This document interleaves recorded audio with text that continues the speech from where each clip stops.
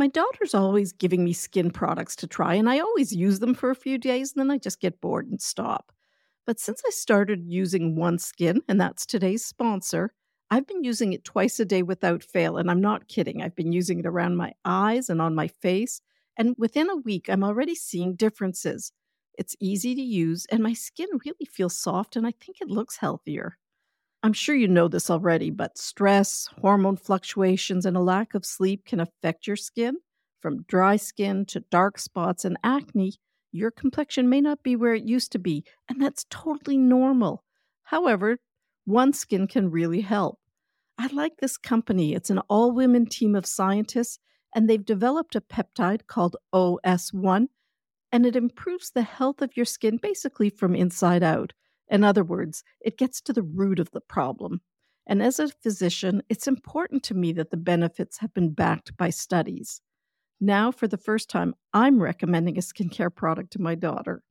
So you can get started today with 15% off using the code TODDLERS at oneskin.co. That's 15% off oneskin.co with the code TODDLERS. Now, after you purchase, they're going to ask you where you heard about them. So please let them know that Toddlers Made Easy referred you to them, as that's one way of supporting the show. I decided to promote the podcast, A Place of Yes, because it's about parents, or I should say heroes, with medically fragile children. After the sudden and unexpected loss of their son Jake, this amazing family started a nonprofit organization called Jake's Help from Heaven. Since then, they've helped hundreds of families with medically fragile children, raising more than $1 million. And this podcast is an intimate glimpse into the lives of parents and the children who receive support from this organization. This podcast is about learning to cope with grief and how to be there for a grieving person. This isn't something we often talk about, but it's an enormously important topic that deserves our attention, even though it's hard. So please listen to A Place of Yes wherever you listen to podcasts.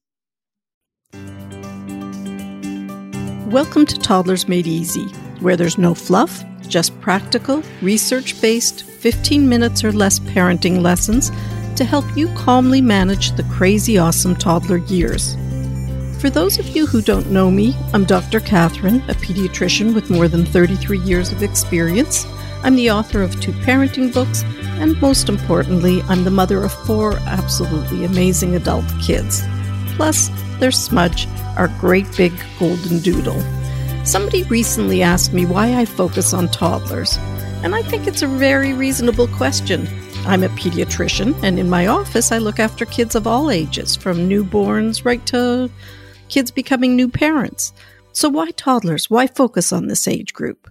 Well, parents usually laugh when I answer this, but I think toddlers are the most misunderstood people on the planet. So my mission is to help you better understand these little guys so you can relax and enjoy them. And so you can be a change maker and break old patterns and beliefs around toddlers. We can reframe the toddler stage so that the term terrible twos basically disappears and is only found in the dictionary. But it's easy to see where the confusion comes from. A toddler's behavior at times can be completely insane. And the problem is that this is a precious and vulnerable time for a child's developing brain. And the patterns we establish now about how we manage those tricky, crazy moments with our kids, they can persist over time. And it's so much easier to guide your child in kind and effective ways when you understand the innocence behind these challenging moments. So my goal is to help you understand these little humans, as they definitely didn't come with a manual, and one would surely have been helpful. So hopefully these talks help fill the gap. Today we're going to focus on expectations, because I'm sure you'd agree that pushing or hoping for things that aren't developmentally possible will spare you and your toddler a whole lot of grief and allow you to enjoy more peaceful moments together. So let's start with the story. Picture this. Before COVID, in my office, I was meeting with a really sweet mom, Laura, for her new baby's 1-month well baby visit. Laura had her toddler with her as well, well. She had a few concerns about her baby, and she was having a really hard time focusing because her toddler wouldn't sit still. She kept telling him, "Please sit still just for a few minutes." I knew her toddler wouldn't sit still, or at least not for the length of time she needed and wanted him to. Laura was getting more agitated, the baby started crying and couldn't be comforted, and her toddler was just flitting around the examining room, opening every door and cupboard and slamming them shut. So here's the thing. Toddlers don't sit still, even if you want and really, really, really need them to. They're on a mission. They're driven to explore. They're not going to sit still, unless perhaps you come prepared with an iPad and a favorite movie and a treat. But how do you navigate this with the no screen time advice, especially in your pediatrician's office where maybe you feel a little judged?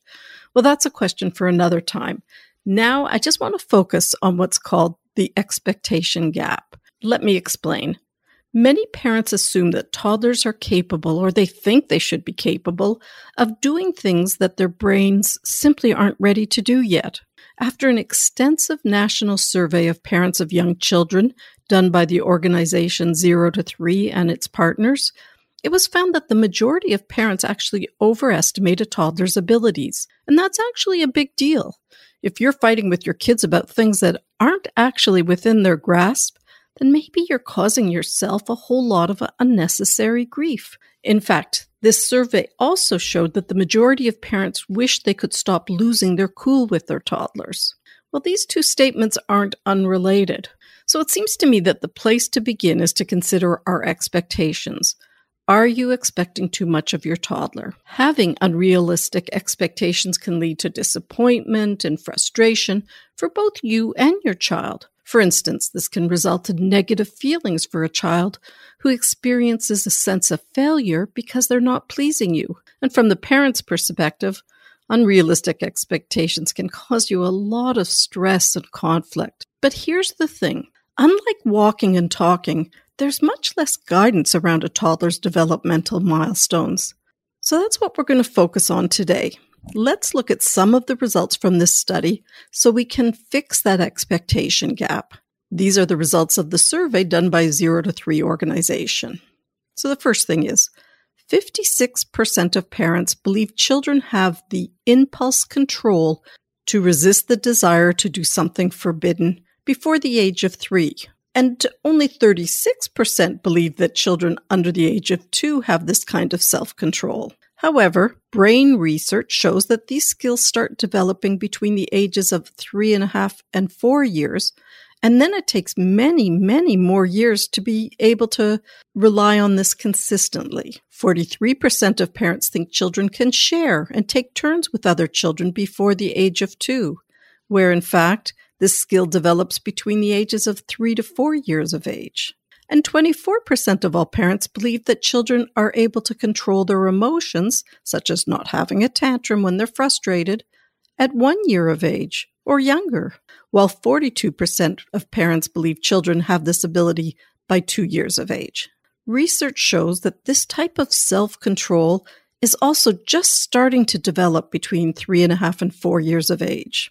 Here are some examples of areas of common misunderstanding, and the following is an excerpt from my online course, Toddlers Made Easy. So number 1, in terms of unrealistic expectations, toddlers need to touch, shake, and bang everything.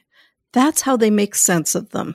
Number 2, toddlers really can't resist the desire to do forbidden things. Well, okay, so great. Where does that leave you as a parent? Well, expect your toddlers to challenge you and to do what you just told them not to do or not listen to you, but realize they still need to learn right from wrong. However, this new understanding of milestones should help you not lose your cool and instead lead with kindness. Number 3, toddlers can't express their feelings, although they have more words. They won't say, "Hey, Dad, I'm upset that you told me to go back to bed when I came for a visit in the middle of the night." Instead, toddlers communicate with their behavior and their bodies. Number 4, toddlers are easily distracted and they have a limited ability to focus for long periods of time. So don't expect them to sit still for long periods of time or to concentrate on one task for too long. Number 5, Toddlers are still learning to control their emotions, and it's common for them to have temper tantrums when things don't go the way they want. They have their own priorities and preferences, and you'll find these will change every single day. Number 6, toddlers crave independence, but they also need reassurance and support. A toddler is often dealing with conflicting emotions. So remember, and this is a good mantra to say to yourself, misbehavior is just a toddler acting his age. Here's something else that comes up frequently in my office. A parent will ask me, why won't her child, for instance, share toys?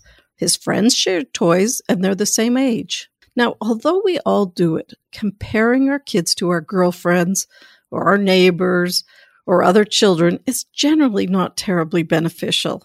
Accepting our kids with their unique personalities and priorities strengthens our relationship and builds trust.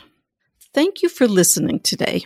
To ask me questions or share your story, send me an email at drcatherine@healthiest-baby.com. You'll find the link in the show notes. We'd love to hear from you. Thank you again for listening, and I'll see you next week.